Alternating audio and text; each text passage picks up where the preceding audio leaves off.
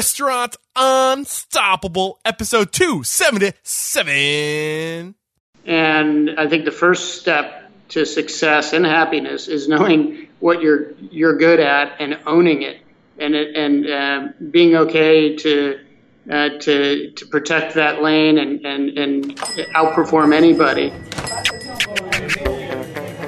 Are you ready for it factors, success stories, failures, and bombs of restaurant industry knowledge?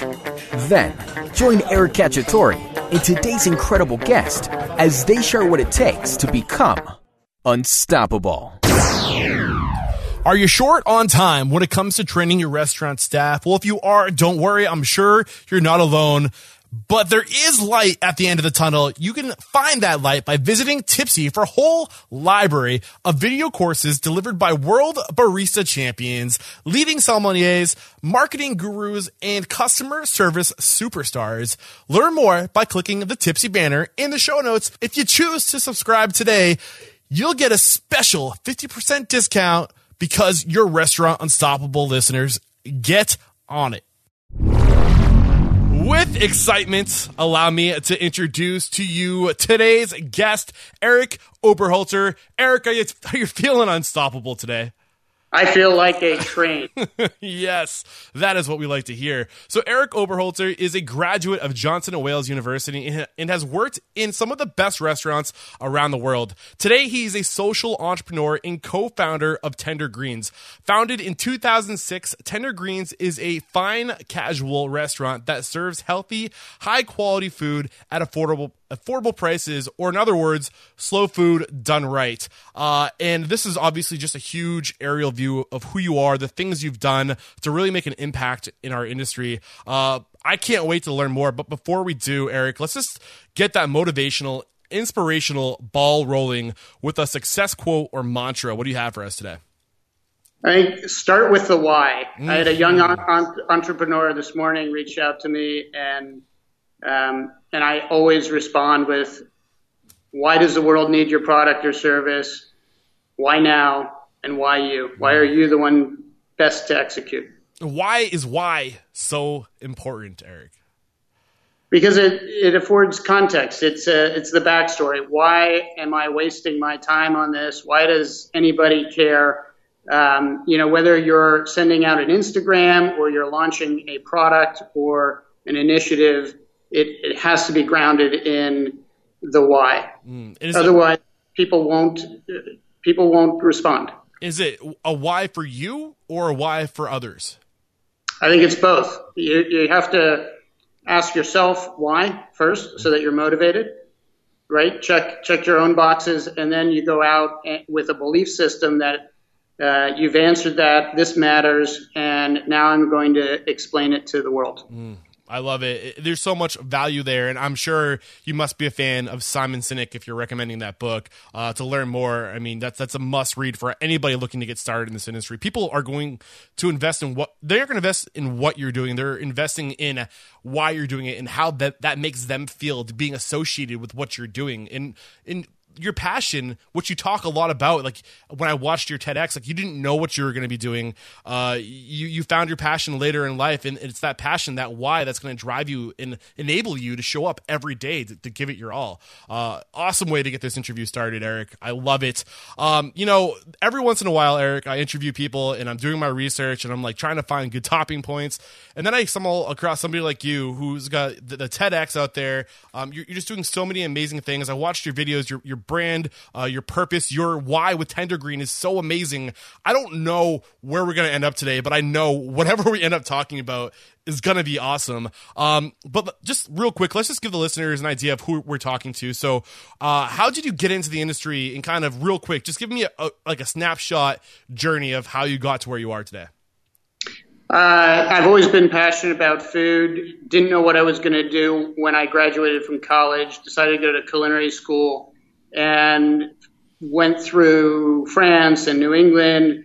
Most of my cooking as a chef in the San Francisco Bay Area with some of the best chefs and restaurants there are. I was part of the first slow food or local movement.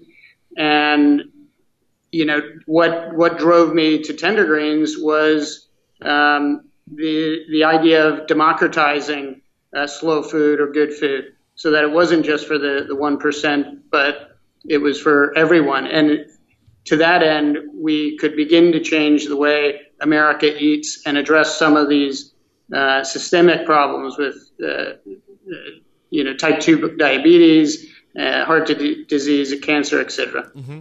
Now, I'm curious, how did you have an incredible story leading up to Tender Greens, but there's just so much going right with Tender Greens. I really want to focus today's discussion around the formation of this restaurant. 24 locations now, if I counted correctly. Am I wrong?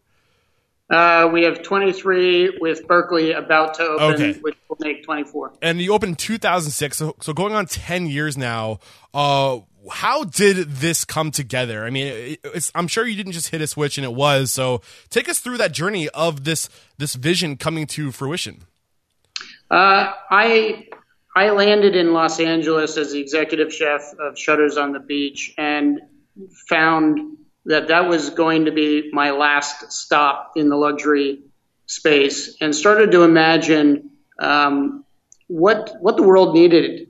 And I looked to my past and the slow food luxury space that I had been in for many, many years, and then this scalable, brandable fast food culture of Southern California.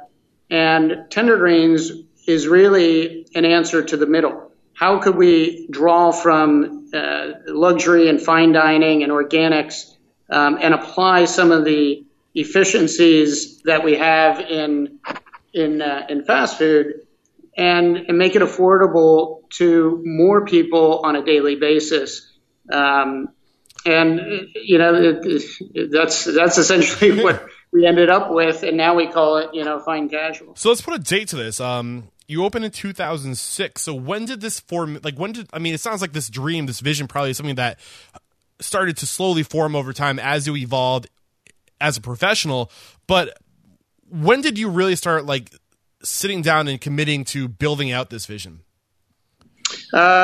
We started about 13 years ago, and it took us about 3 years to raise the capital and find a location. So, over those years, we had plenty of time to think and refine the business model before we finally opened. So you're not alone with this project. We should probably mention Matt Lyman and David Dressler, who are your co-founders. The three of you together in around 2003 is when you started, talking. How did the idea where you guys sitting over a glass of beer, when did the first mention of you three coming together, when did that happen? That was probably in 2003. Okay. Matt and I were already starting to talk about some concepts. We as the two chefs, we were thinking about a fish concept. We dabbled in an organic water ice concept, and all of those became very complex. And there came a point at which I sat down and wrote a menu that is very much what the Tender Greens menu is today, with a 2-page overview. Showed it to Matt and said, look, I'm going to do something simple and scalable. So we took that. He said, I'm in. We took that up to Scarborough Farms, pitched it to them, said we designed the concept around what you grow. They said they're in. And then we needed a third partner who had a little bit more of an administrative mind. And David said, look, I'm in also. And the three of us set out to make this happen. And it's the power of partnership and then the power of team that has really made us so successful. So how clear were you early on? I agree. The power of partnership can be huge, so impactful. But often I feel like some people get involved in these partnerships and they don't have their visions aren't aligned. And it sounds like you guys were very clear about what you wanted to create early on. So is it safe to say that was crystal clear very early on? And take us through that process of making sure everybody's pulling in the same direction and you're all trying to accomplish the same thing. Yeah, so we worked together already at Shutters on the Beach. So we had a good working relationship Prior to that, we didn't know each other. We weren't friends prior to that. And business was always first and friendship second, but we liked each other. We're the same age, same professional pedigree, and, same vision for the world. So we've always been very, very aligned. But most importantly, we respected and acknowledged each other's strengths and weaknesses, and there weren't very many redundancies. So we were aligned, but we weren't redundant in skill set. So, we have this saying now that I am the what if of Tender Greens, imagining the future and what could be. David is the what is, and he's very pragmatic. Okay. And then Matt is the how to. So he's the guy who says, okay, we've found the middle between what if and what is. So I'll go out and systematize it. And like that, we almost play like a rock band, and we play our instruments. We play them well. We support each other. We know when one needs to play a solo, and we'll back him up, and vice versa. And we've always been able to keep our egos in check, and there's a power in three, I think. If it had just been two of us, I don't think we would have been as successful. But three, there's always a tiebreaker, which takes some of the pressure out of tension, and there's never a standoff. I'm just going to summarize some of the big things that have really just grasped my attention up to this point. First, I love what you said. What did the world need is what you asked yourself. Not just on the surface, but it seems like it was a real, how can I make a difference in the world? What's the world missing right now that will make it better? And that's kind of where this vision came from. And I couldn't help but think of the words of Gandhi, which were, be the change you want to see in the world. And it sounds like that's kind of the approach you took with creating this vision for yourself and for your partners. Also, the other thing that really I just loved was knowing your lane. Know your lane, and you knew what other lanes needed to be in order to tackle this massive project, and you surrounded yourself with those partners with a clear vision of what you're trying to do, and you all stay in your lane and do what you do best, which is huge. Do you want to speak to why it's so important to just know yourself and know where you belong and just to stay in your lane? Yeah, I think that's part self-awareness, part ego management, and just part the spirit of collaboration. And nobody is good at everything. And I think the first step to success and happiness is knowing what you're good at and owning it, and being okay to protect that lane and outperform anybody. And then letting everybody else do what they're good at. And as we've expanded and as we've grown from the three of us to 1,200 employees, that has been one of the most important exercises as we step out and really become hyper specialized and do for the company what we're best at, and let everybody else do what they're hired to do, and just focus on making it really easy for them to all do great. I love it. And I think we'll dive a little bit more into now your roles, just watching one of the videos on your website of just making sure, the servant leadership style that you guys clearly have, which is great. But I want to kind of dive into that 3 years from 2003 to 2006.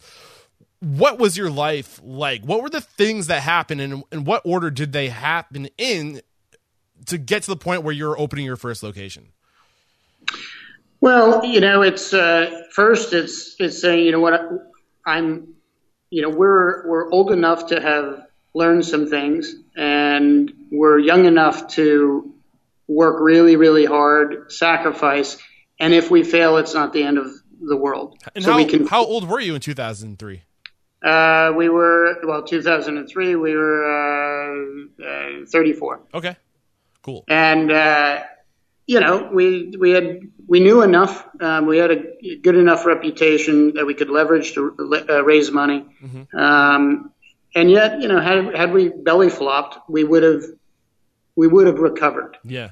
We didn't have kids at the time, and like that. I think the timing is everything. Mm-hmm. And for us, the time was right. So I agree, timing is huge. But also just take us through the process of how you decided what was the right amount of money, and the process of approaching people for money. Like, what are the key things we need to know, and how much, if you don't mind me asking, how much did you have to come up with that initial push to get the doors open? We ended up raising about $900,000. Oh, wow. In capital. Back then, we were very naive. We thought that'd be enough to open 3 stores. It was enough to open 1. So all of, I think what we benefited from was that we were able to take our time, really earn the capital. We went to friends and family and colleagues. Once we exhausted that, then we dipped deeper into networks and got in front of more sophisticated investors.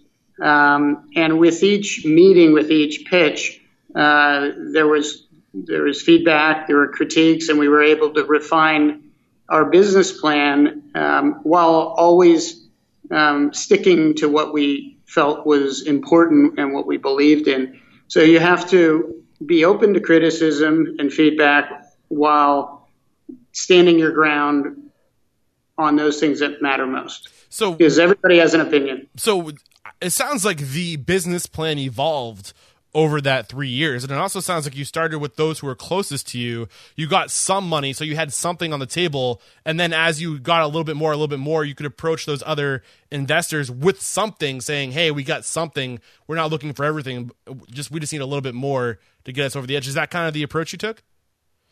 Yeah. You get a little bit of money in the bank and interest, which helps with traction. We had no money of our own.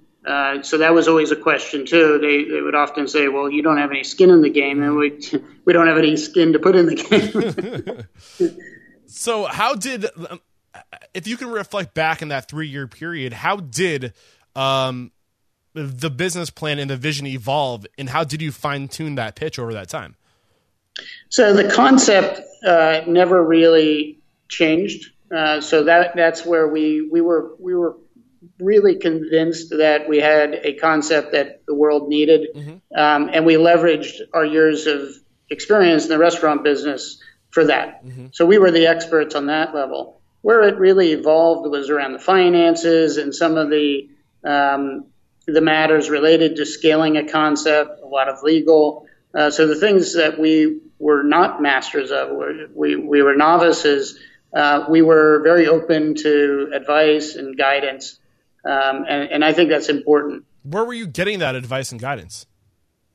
In some cases, it was, these pitches where, people with money, what we would consider sophisticated money, might poke holes in our business plan and at least give us some direction, and we'd make adjustments and go back to them. In other cases, you're kind of learning on the job, but surrounding yourself with the smartest people you can. Awesome. I love that. And it really reminds me of a past guest, Brandon Krosowski. I think I said his name right. Where when he first had his vision for what he was trying to create, he didn't, like you said, he didn't have the pitch down perfect. The vision was there, but over time, as he approached new investors, he fine tuned. He listened to, he would pitch, get the constructive criticism,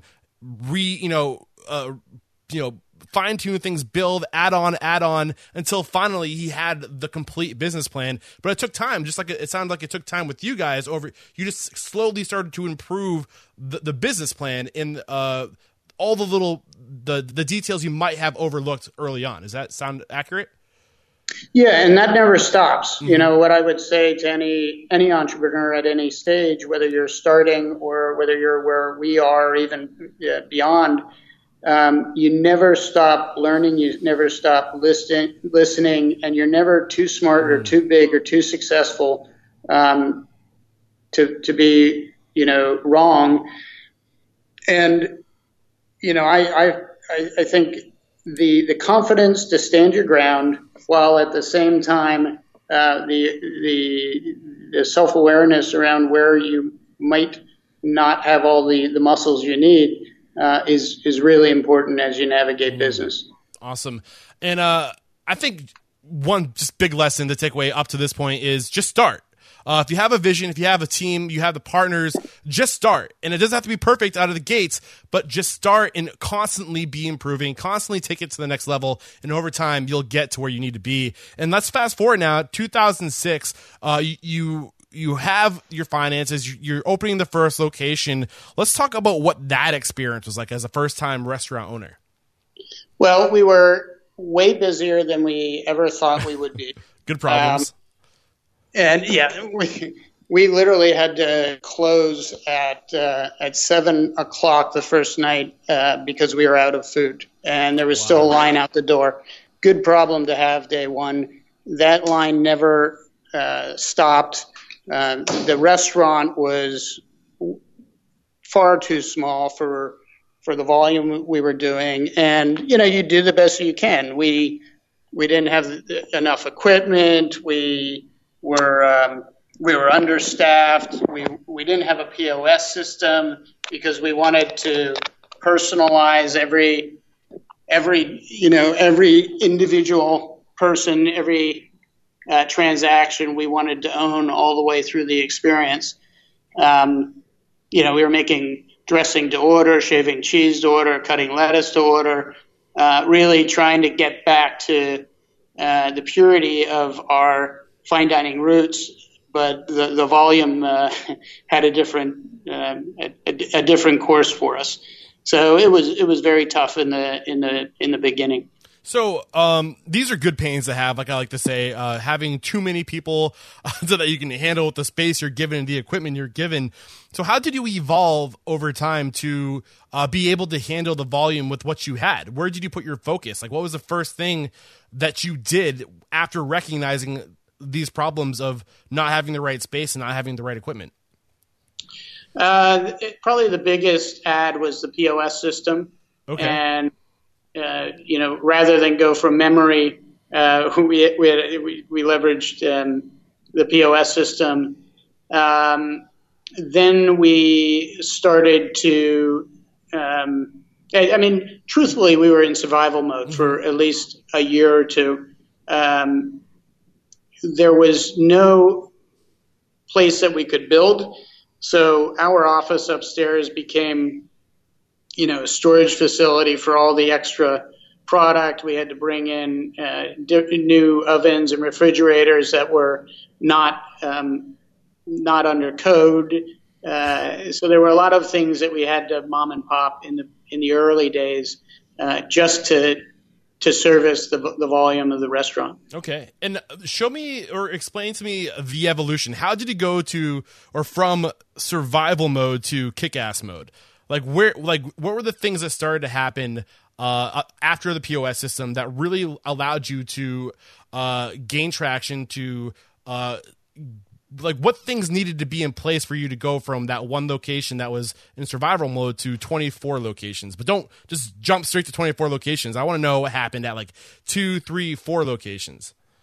So I think the first thing was, as we stabilized, we had all three of us had read the E-Myth, which is one of the greatest books there is for any entrepreneur. It takes a few hours to read, but what it does is underscores how important it is to run the business versus work in the business. And in those early days, we found ourselves, and very aware of it, working in the business.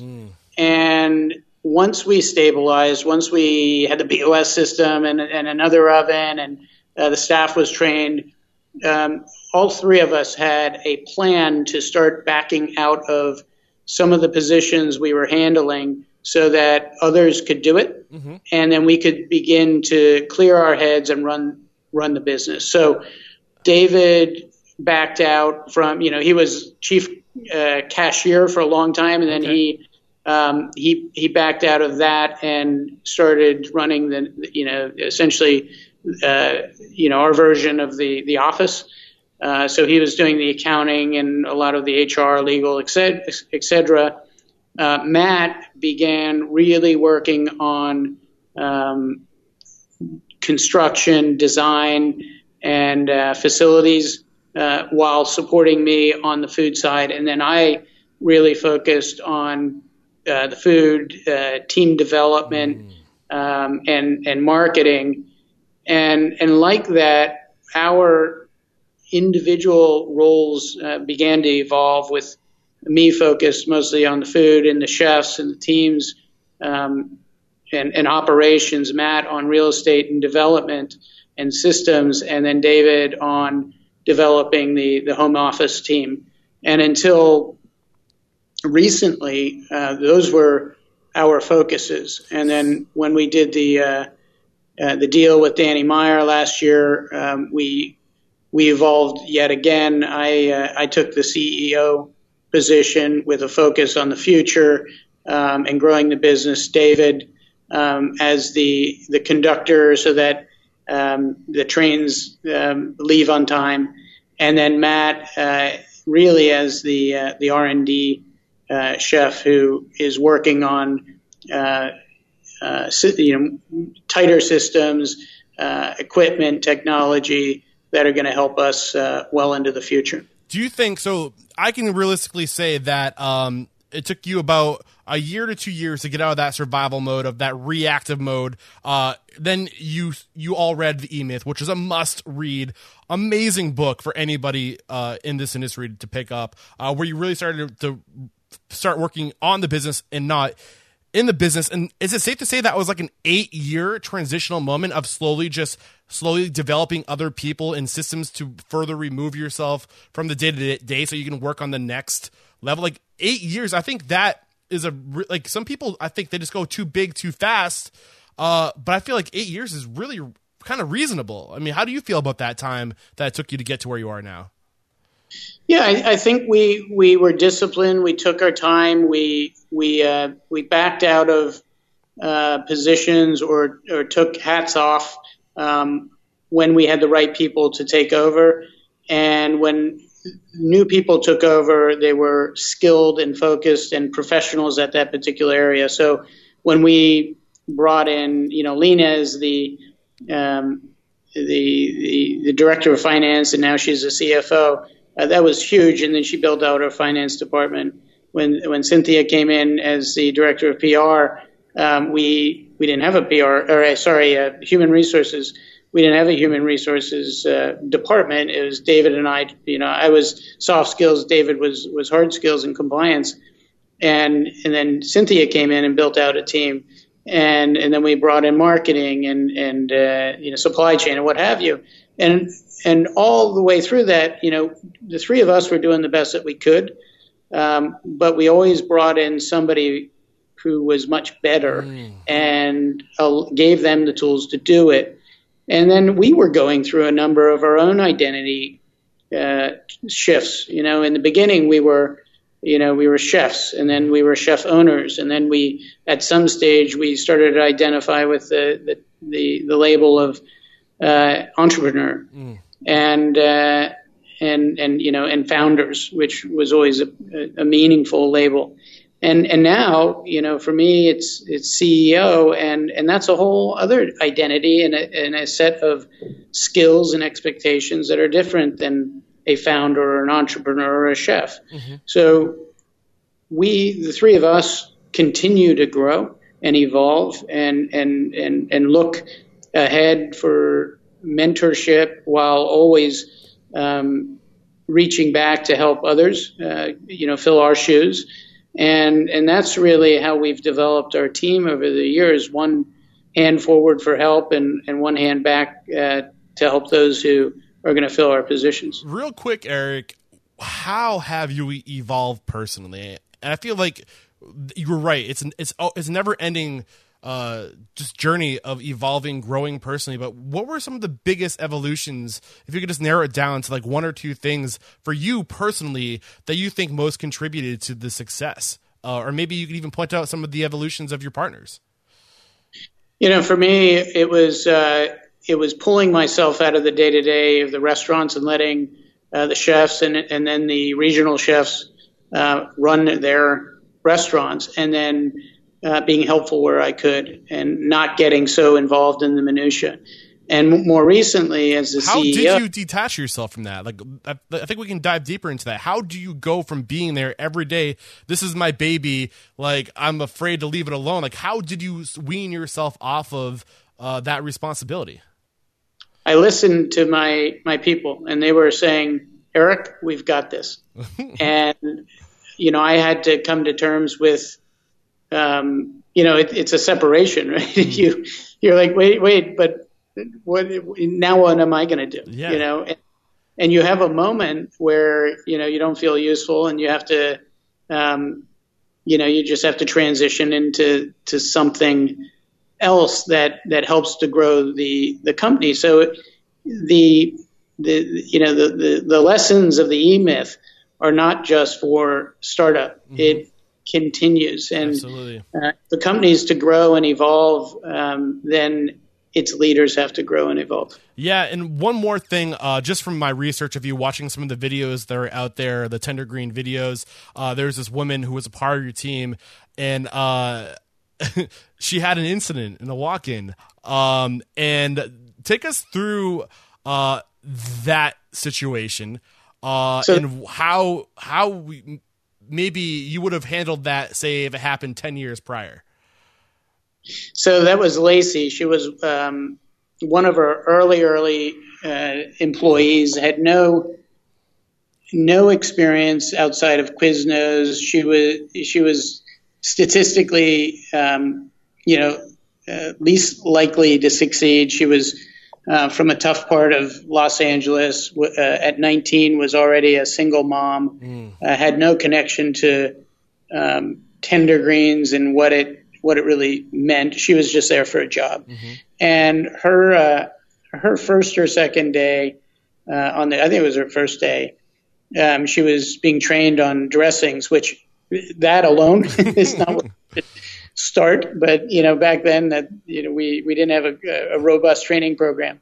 And she had just finished a horseradish dressing and was putting it into the walk-in, and the 5-gallon tub of dressing that had just been made fell. And all of that dressing, the oil, everything was cascading down the shelves of the Saturday inventory, which is substantial. And I had opened the door and saw this and took a deep breath and internally, with my internal voice, said, she's got to go. And I walked around the neighborhood. I just had to clear my head. And when I came back, she amazingly had cleaned it up and was back at work. And she now is one of our most successful restaurant general managers. She runs the business better than anybody. She knows the food as well as anybody. She bleeds green. I mean, she is just one of our best people. And the lesson in that was, to always look for the magic and the good in people and give them an opportunity to thrive, and never write somebody off because of what you might see on the surface or one mistake. And that video is so important to me because it changed the way I approached a lot of the folks who have come through Tender Greens. And I want all of our chefs and all of our leaders and really everybody in the entire organization to know that there might be a superstar in the mix, and it may not be apparent, the first day. Yeah, and absolutely. Give everybody a chance. Yeah, and one thing that really struck me in this story when I was watching the video is one thing that you did that I think was just brilliant in that situation. You walked away. I feel like so often in the leadership role, the management role, the ownership role, we have a tendency to let our emotions get the best of us. And in that situation, if you didn't walk away, like you said, the first thing that popped through your head is she's gone. And you walked away. You allowed yourself your emotions to not get the best of you, to not be reactive, but to really think about the situation. And in that time, you cooled off. You went back to the walk-in. Situation was resolved, and there's an incredible relationship now with you and her that would have maybe never grown if you didn't just take that time to really not let your emotions get the best of you. I mean, what did you learn about controlling your emotions in the situation? Well, that fortunately, I had a lot of management experience prior to Tender Greens, and I meditate twice a day, have for the last 28 years. So controlling my reaction is something I'm known for.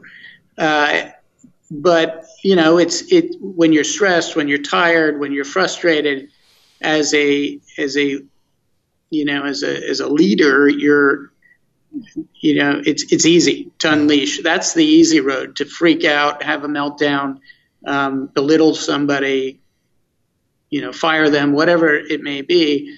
The harder road is to collect your thoughts, process it, and find sort of a win-win, and also empathize with that person. Empathize, because there was a time in my life when I probably did the same thing. It might have been a can of paint. It might have been something else, but we all make mistakes, and we're all nervous day one, and stuff happens.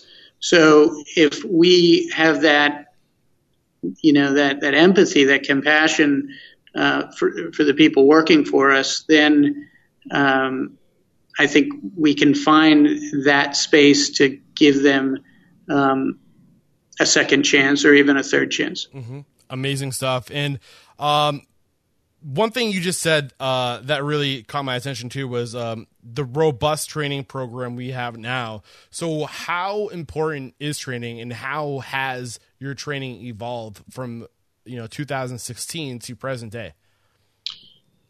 So in 2006, when we opened, the training was, here's an apron, here's a shirt. We're going to put you on the drink station. If you survive lunch, you're hired. If not, I'm sorry, it's not going to work out. So why doesn't that work?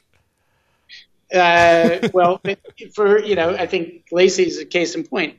Some people take 2 or 3 weeks to settle in. Others are rock star day one and then fizzle out. And you're just setting people up for failure. It's shock treatment. But for us, it was trial by fire, and we needed people to get up to speed quickly in those days. Now we have orientation. We have a pretty structured interviewing process. We have a 5-day training before they're even considered for a position. Mm-hmm. It is done by a certified trainer. There's a checklist, so all the boxes need to be checked. There's a test, not just for the skills, but also culture. It's important for everybody joining the family to understand what the family values are, and it's not just a bunch of things on the wall, but it's our belief system. It's how we operate, and not everybody comes from the same background. So it's important that everybody understands what our values are, and how we make decisions and how we conduct ourselves. And that's more important now than your speed or your efficiency. It's attitude, and we really hire for attitude. Absolutely. And for somebody who's listening right now, who is in that position that you were in 2016, where your training program was, all right, go get them, Sally. Let's see how you do. You make it or break it at the end of the shift. How do you go from that to where you are now? I mean, if you could just give a couple pieces of advice to, obviously you can't hit a switch and just start doing it as well as you're doing it now, but what's the first step to get into where you like to move in the right direction? The first step is SOPs, standard operating procedures. You have to, that memorializes what the right way is, so that there's absolute clarity, and then you train around those SOPs, those standards. And those are really the non-negotiables. You know, we do it this way, period, non-negotiable. I don't care who told you to do it another way. This is it. And it's written in stone. It's, these are the recipes. These are the procedures. This is how we do it, period. And then make sure that everybody has been trained around that. And coming back to start with why, they need to know why. You know, why do we grill chicken this way? Why is that so important? Because it's easier to accept and understand and embrace if you know why. What, you know, we're not doing it because we feel like it. We're doing it because, you know, it makes the skin crispier, flavor, texture, blah, blah, blah. You know, there could be a series of reasons, but what we may know because of our experience is not as apparent to a young cook who doesn't have the experience. So it's part of their education also to share the why. It's the history. I just looked at the clock, Eric, and I realized we're getting what time it is. We got to move on. I could ask questions forever. You're just giving us incredible advice. I got to get a failure from you, Eric. Well, when's the time you and your team just failed hard, and what did you learn from that failure? Wow, a failure with tender greens. You know, I would say that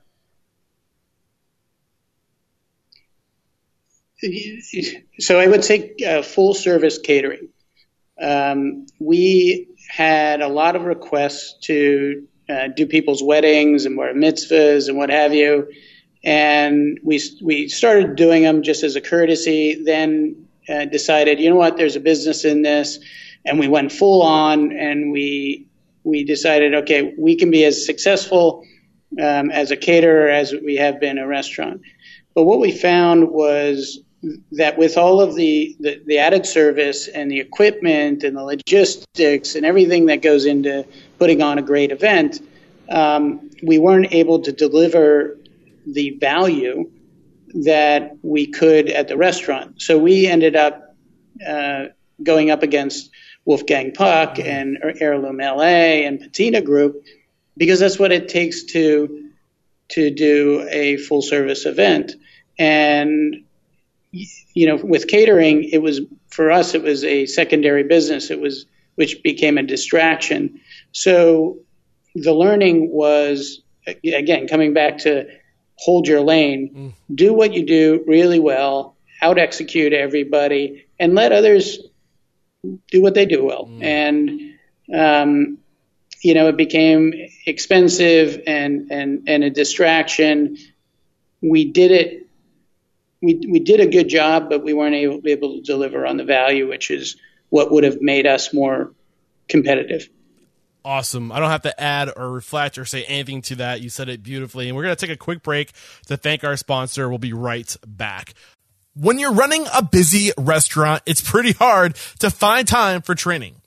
Well, Tipsy has a whole library of video courses from industry experts, including world barista champions, marketing gurus, and customer service superstars.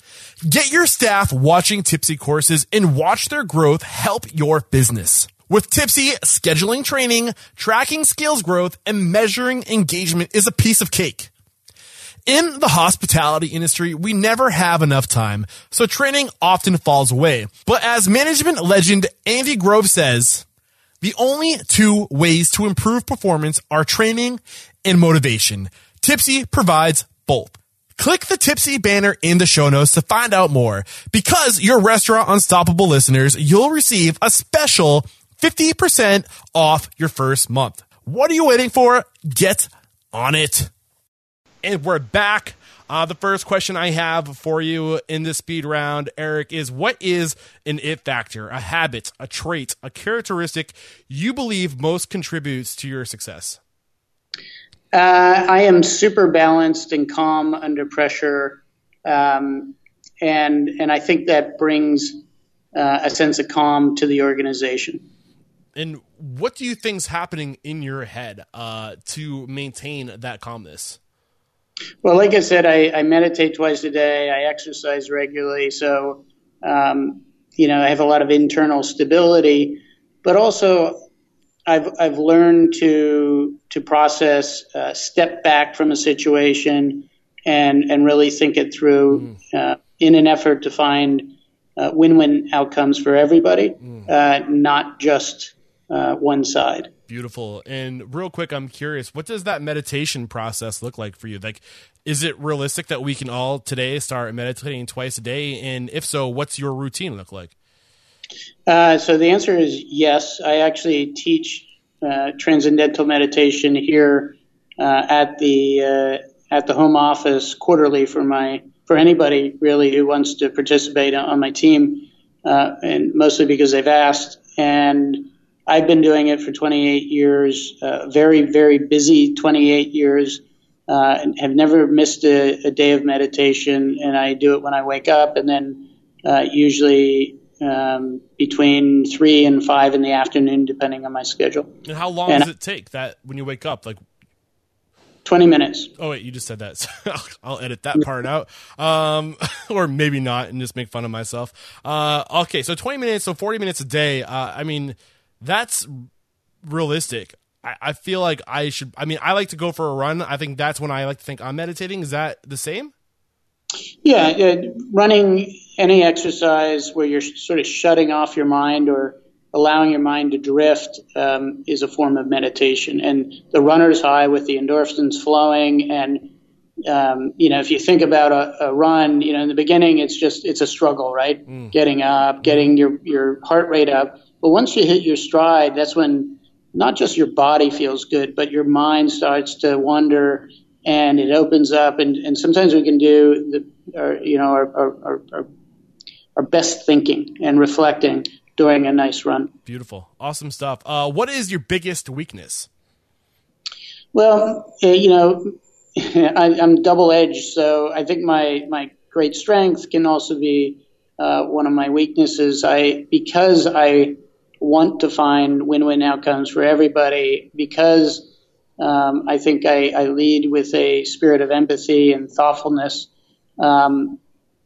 Sometimes there have to be casualties in decision making. Sometimes, there are winners and losers in business, and you just have to move knowing that there are going to be hurt feelings, or there are going to be those who don't benefit from the deal or the transaction, and I can at times drag my feet or sugarcoat something so that I'm less severe in the message that otherwise is not a great one. So I'm the opposite of Donald Trump. Got you. What is one piece of advice you have for leading others? For leading others? Yes. I think absolute clarity and vision, an ability to make a decision and set that as the clear, your true north, and not stumble or sort of flutter around that. And then, you have to lead by example. Mm-hmm. You have to be somebody with a great deal of integrity that people admire. You don't have to be liked by everybody, but you do have to be respected and admired. Awesome. And I'm curious, where did you learn about getting this clarity and vision? Like, where does that journey of education start for our listeners? It's in the journey of business. So when you're asked to lead, then people are going to start looking at you and saying, okay, where are we going? And you have to be very clear on where you're leading people, and they have to trust that wherever that path ends up, that it's going to be a good one. And that may just be running a crew, that may be running a business. It doesn't matter. But the moment you start to lead, even a soccer team, you have to be very strong, very clear, and very determined in your vision for that organization. Beautiful. And you have to win the respect and the trust that that vision is going to take the group into the promised land. Awesome. When you are interviewing and you're hiring people, what's one question you ask or your team asks of that interviewee? I like to know what a person is most passionate about. What gets you out of bed in the morning? What are you looking for in an answer? What is the right, not quote unquote right answer, but what is it that you're looking for? The answer needs to be one filled with passion. So it doesn't have to be about food, doesn't have to be about hospitality, doesn't have to be about Tender Greens, but it has to be something. You need to get out of bed, wake up, look at the world, and say, this is what I want to do. This is what I'm most passionate about. And it could be running, it could be meditating, it could be your kids, whatever. But passion and the expression of passion is a window into how people approach life, and that's suggestive of how they're going to approach the job and the business. Beautiful. What is a current challenge Tender Greens is dealing with right now, and how are you overcoming it? Probably the biggest challenge outside of real estate will always be people development. We are growing at a rapid rate, and we need to grow our talent ahead of those needs. And that, I think, for any organization is the biggest challenge. And how are you growing that talent ahead of the needs? Part of it is training and development. Part of it is staying ahead of the pack, leading into the future, so that everybody who's part of Tender Greens is not just here for a job or career, but they feel part of a higher purpose or a mission. And that mission to really democratize good food and change the way people eat in America is one that we're very passionate about, and everybody who joins the organization is passionate about. And I just want to add something to this on how to retain people, how to get that talent. First, I think it starts with keeping the talent and providing opportunities. But one thing I noticed from your TED Talks was the impact you make with your people, all of your people, but specifically your team. It's not just a job. You can tell that you really look to touch the core of that person. You really look to impact that person and to serve them, not just as an employer, but as a mentor, and to really pull out of them their greatest potential. And it's so obvious. And I feel like too often in this industry, the relationships are just too shallow. And with Tender Green, I can see that there are deep, impactful relationships there. And do you want to reflect on that at all? Yeah, well, I think you're right. And, there were a lot of entrepreneurs and a lot of people who impacted me through my life at an early stage and all the way through. And it is a privilege of success that we can impact people and influence people for the positive and paint a better future for everybody who touches the Tender Greens brand. And that was our second why, by the way, was to create a company and a culture that was reflective of our own values and had all of the things, the great attributes that we enjoyed at plenty of the places that we worked, but folded in those things that were often missing. And some of that was creative freedom, a big enough sandbox to be creative as creative people, a growth path that, afforded everybody with the opportunity to grow so that they didn't have to go somewhere else to grow, but they could grow with us. And a sense of purpose, that we are not so much a business, but we're a mission that happens to have a business attached. It's the business that affords us to work on the greater mission, which is to change the way people eat in America. Beautiful. And I'm curious, one of my concerns with impact, I think impact's so important, but when restaurants grow and they get to the size of almost 24 locations like you are now, how do you, with that much lateral growth, how do you still have the same impact? How do you touch people at the same level on the ground, at the floor level, at the how do I say this? How do you still touch the lives of everybody the way you did when you were just one or two locations? I think if you look at the great CEOs or the great leaders, they can't touch everybody, but their energy, their brand, their style, their presence, their passion, their presence runs through the entire organization, and those who are closest to them then represent them.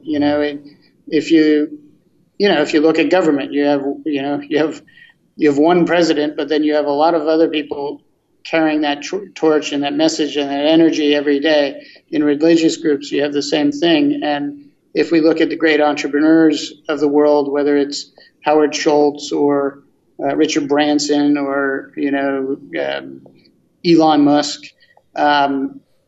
their brand of leadership, their purpose, their drive, everything that has made them great runs through that organization, for better or worse. It can also be a negative depending on how they manage. Absolutely. But I rely on all of the people who work for us to drive the mission and to embrace our core values and to live them every day and explain them in their own way, not in a formulaic way, but to make it their own and express it through their actions, through their level of hospitality, through how they engage the neighborhood and how they communicate through food.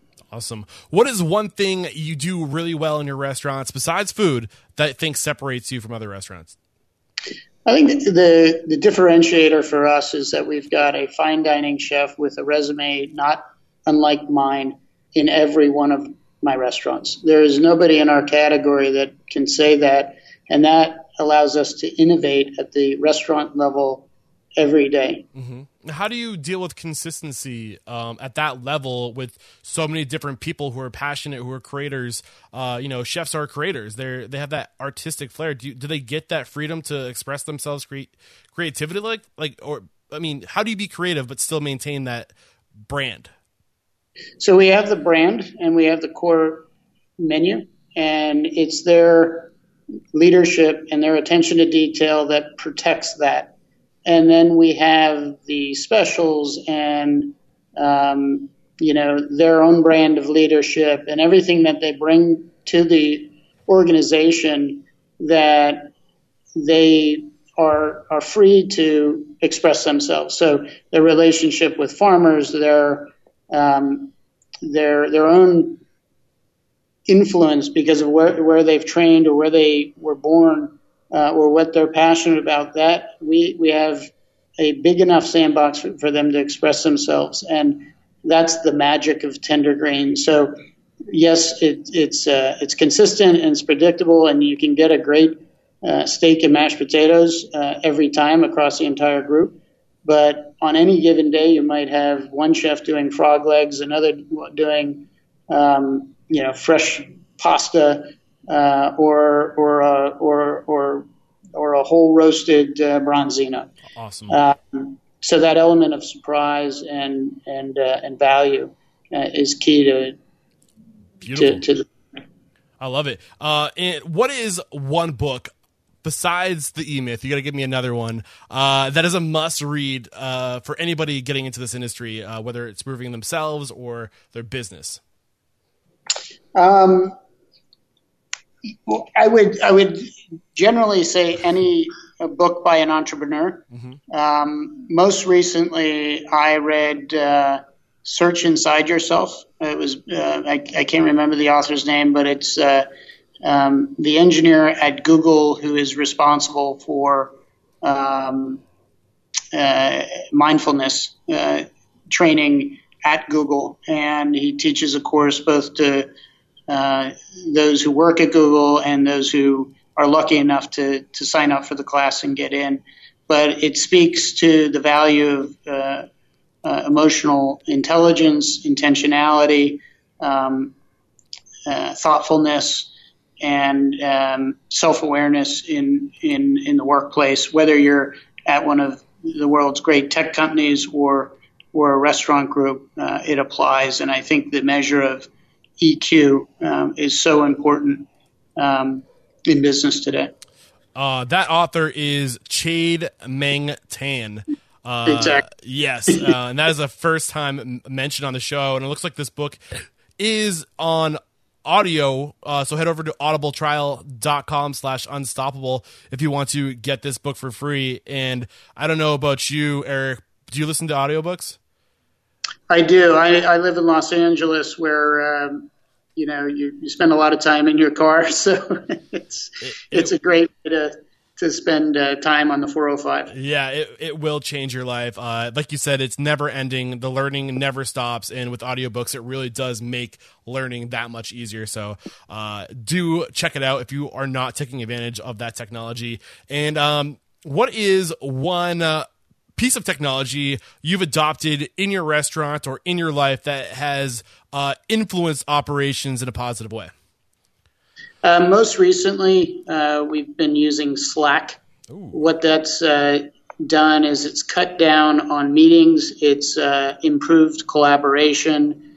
It's almost eliminated the need for email. And that way, everybody can spend more time focused on growing the business, taking care of our people, taking care of the customer. Beautiful. And not meetings. And I'm curious, you were talking about this amazing training program you have earlier. Are you using any technology to house that training? Yeah, we use People Matter, Ooh.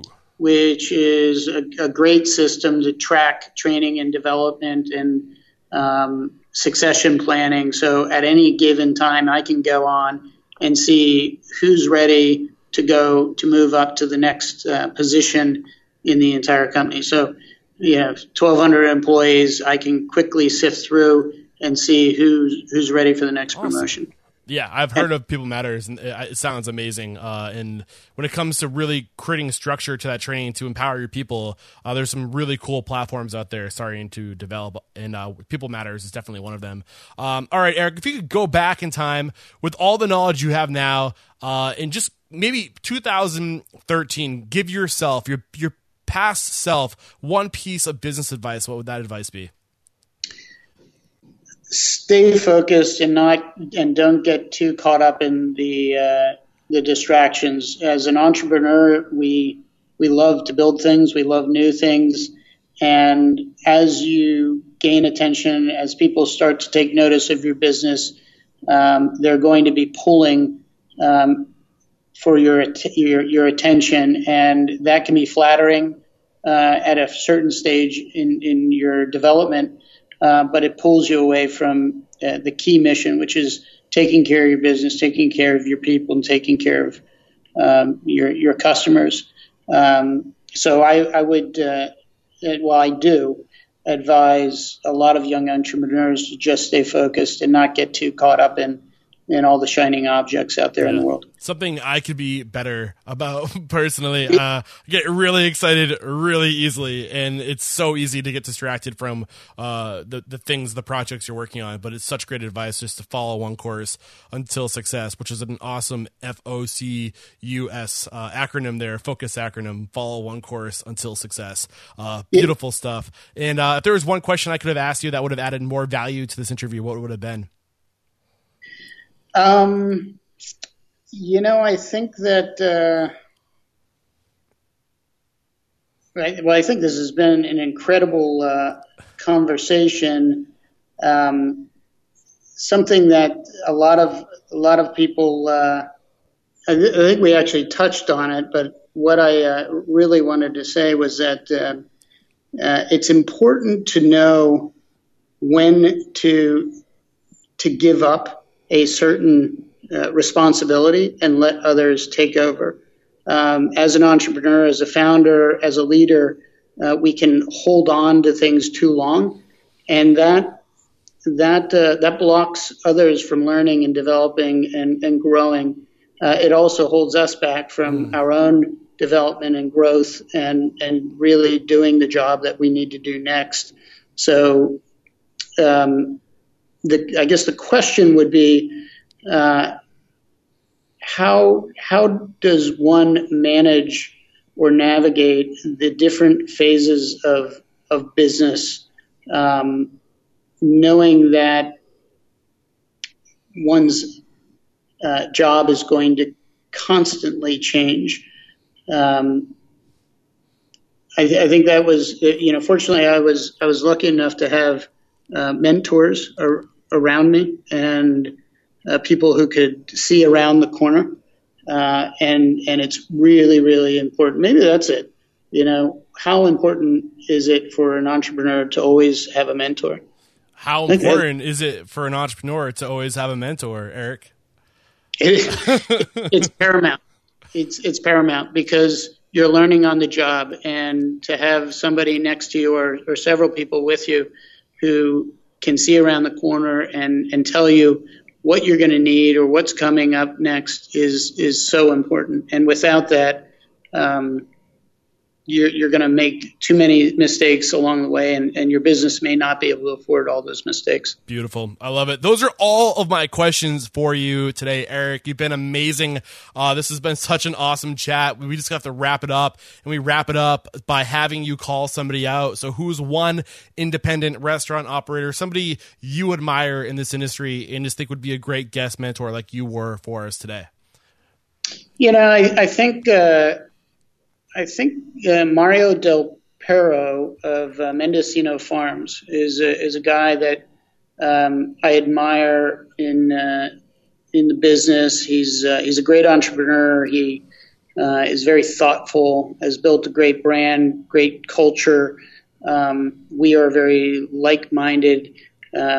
He just got a nice investment from Whole Foods, so I think he would have a lot of he'd have a lot to share on this program. Beautiful. Mario Del Perro, look out. I'm coming after you. I would love to get you on the show. And let the folks at home know if we want to come join the Tender Green team, like how can we connect? What's the best way to join your family? Tendergreens.com. We go to our website or reach out to me. I'm happy to host anybody here in Los Angeles. Eric, E-R-I-K, at tendergreens.com. Eric Oberholzer, thank you so much for taking the time to join us as a guest mentor. There is no questioning you are unstoppable. Thank you. It's been a pleasure. Cheers.